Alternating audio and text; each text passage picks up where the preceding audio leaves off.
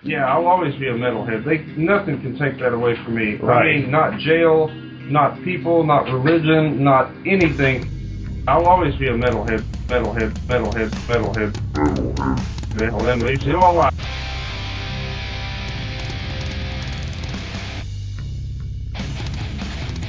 You're listening to the Great Metal Debate Podcast.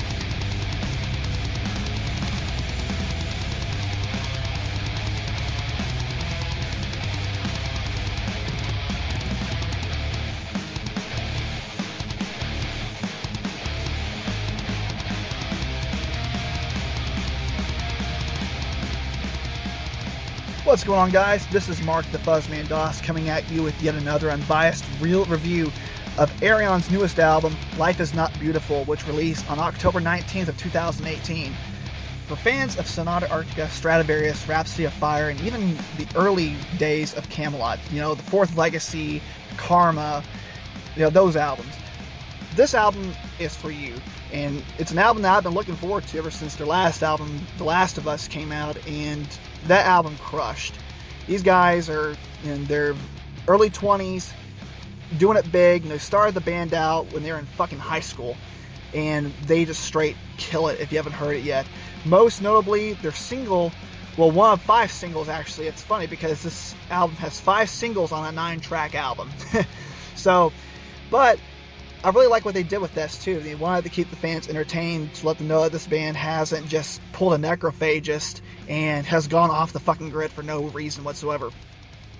And they kept releasing singles. First one is the one featuring Elise Rid of Amaranth, called At the Break of Dawn, which is the first song that I've actually heard from this band. I was laying in my bed, back in 2015 with the fucking flu, and for whatever reason I just wanted to look up some Amaranth, and all of a sudden this band comes up in the suggested box called Arion. I really like the name, so I pulled it up, and this song, I kid you not, had probably one of the largest chorus of any song. It's so huge, so dynamic, it's hard to not sing to. It really is. And also a crazy guitar solo just to break things down, to, change the mood of everything. And then it goes back into the chorus, and I don't know. I've never heard a song such as it before.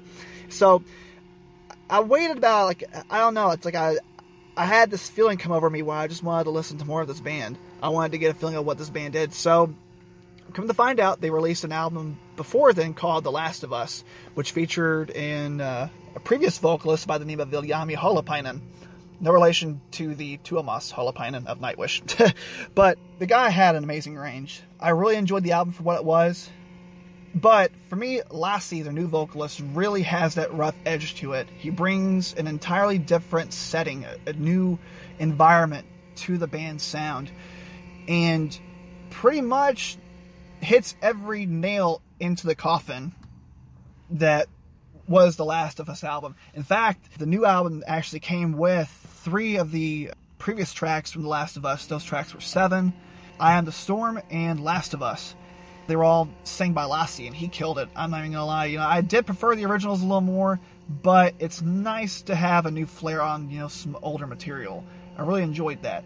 Now, to talk about some more songs off this album, some of my favorites include Life Is Not Beautiful, the title track, the last song on the album called Last One Falls, and not to mention some of the singles on here, which also were Unforgivable, At the Break of Dawn, No One Stands in My Way, their latest one they just put out called Punish You, which is actually probably the heaviest song on the album.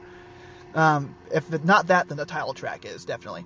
And also the very melodic, very melancholy ballad called Through Your Falling Tears, which is a very moving song for those who do like power metal ballads. That's another thing about this band, though, is, bands like Sonata Arctica and Stratovarius and Kamelot were champs at putting out some of the most catchy, soulful ballads of any power metal band out there.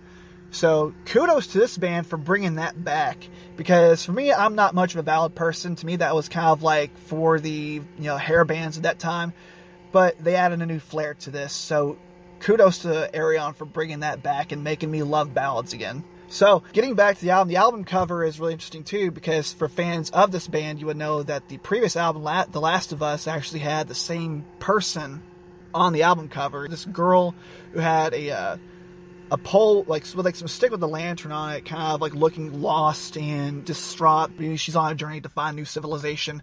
I don't know. I like to depict like certain stories of certain album covers. Like, what could this mean? Is this album a concept album?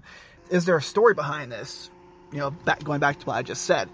So we find this same character walking up what looks like a hillside, carrying the same lantern that he or she had in the previous album. So it's really cool that they're bringing this character back into it, because it's almost like that this character is going through what these songs are portraying in the background. It's very cool. And speaking of the songs and what they mean, whether they are a concept, whether they could be interpreted to our daily life, songs like Punish You, talking about being betrayed, the hardships of life, how, you know, life comes back to punish you, kind of like a way of karma working her magic into it, I guess. And also the positive vibes of The Break of Dawn and Unforgivable are some very positive vibes of how we are treating our world, how we're treating the planet Earth. This is our only home, so we should definitely, you know, pick up other methods of taking care of it.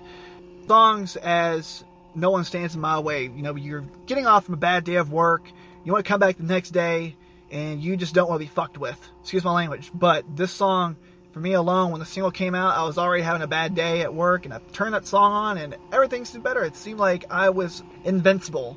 That is the anthemic song on this album. So, for those who are really big into power metal, especially bands like Stratovarius, Sonata Arctica, Rhapsody of Fire, Kamelot, you know, even going into underground territory such as Nocturnal Rites and Heavenly, this is the band for you. I mean that with every fiber of my being. This band is bringing power metal back from the catacombs. As far as, you know, the keyboard solos, the offbeat, fast-paced melodies, crazy neoclassical riffs, and not to mention the theme of it, the thematic themes of power metal. So please, do yourself a favor, pick this album up. Don't be a cheapskate and stream it on Spotify, because this band deserves a lot more than 3 cents on their paycheck. Without further ado, guys, I am Mark the Fuzzman Doss, and I will see you in the next album review. Check y'all later.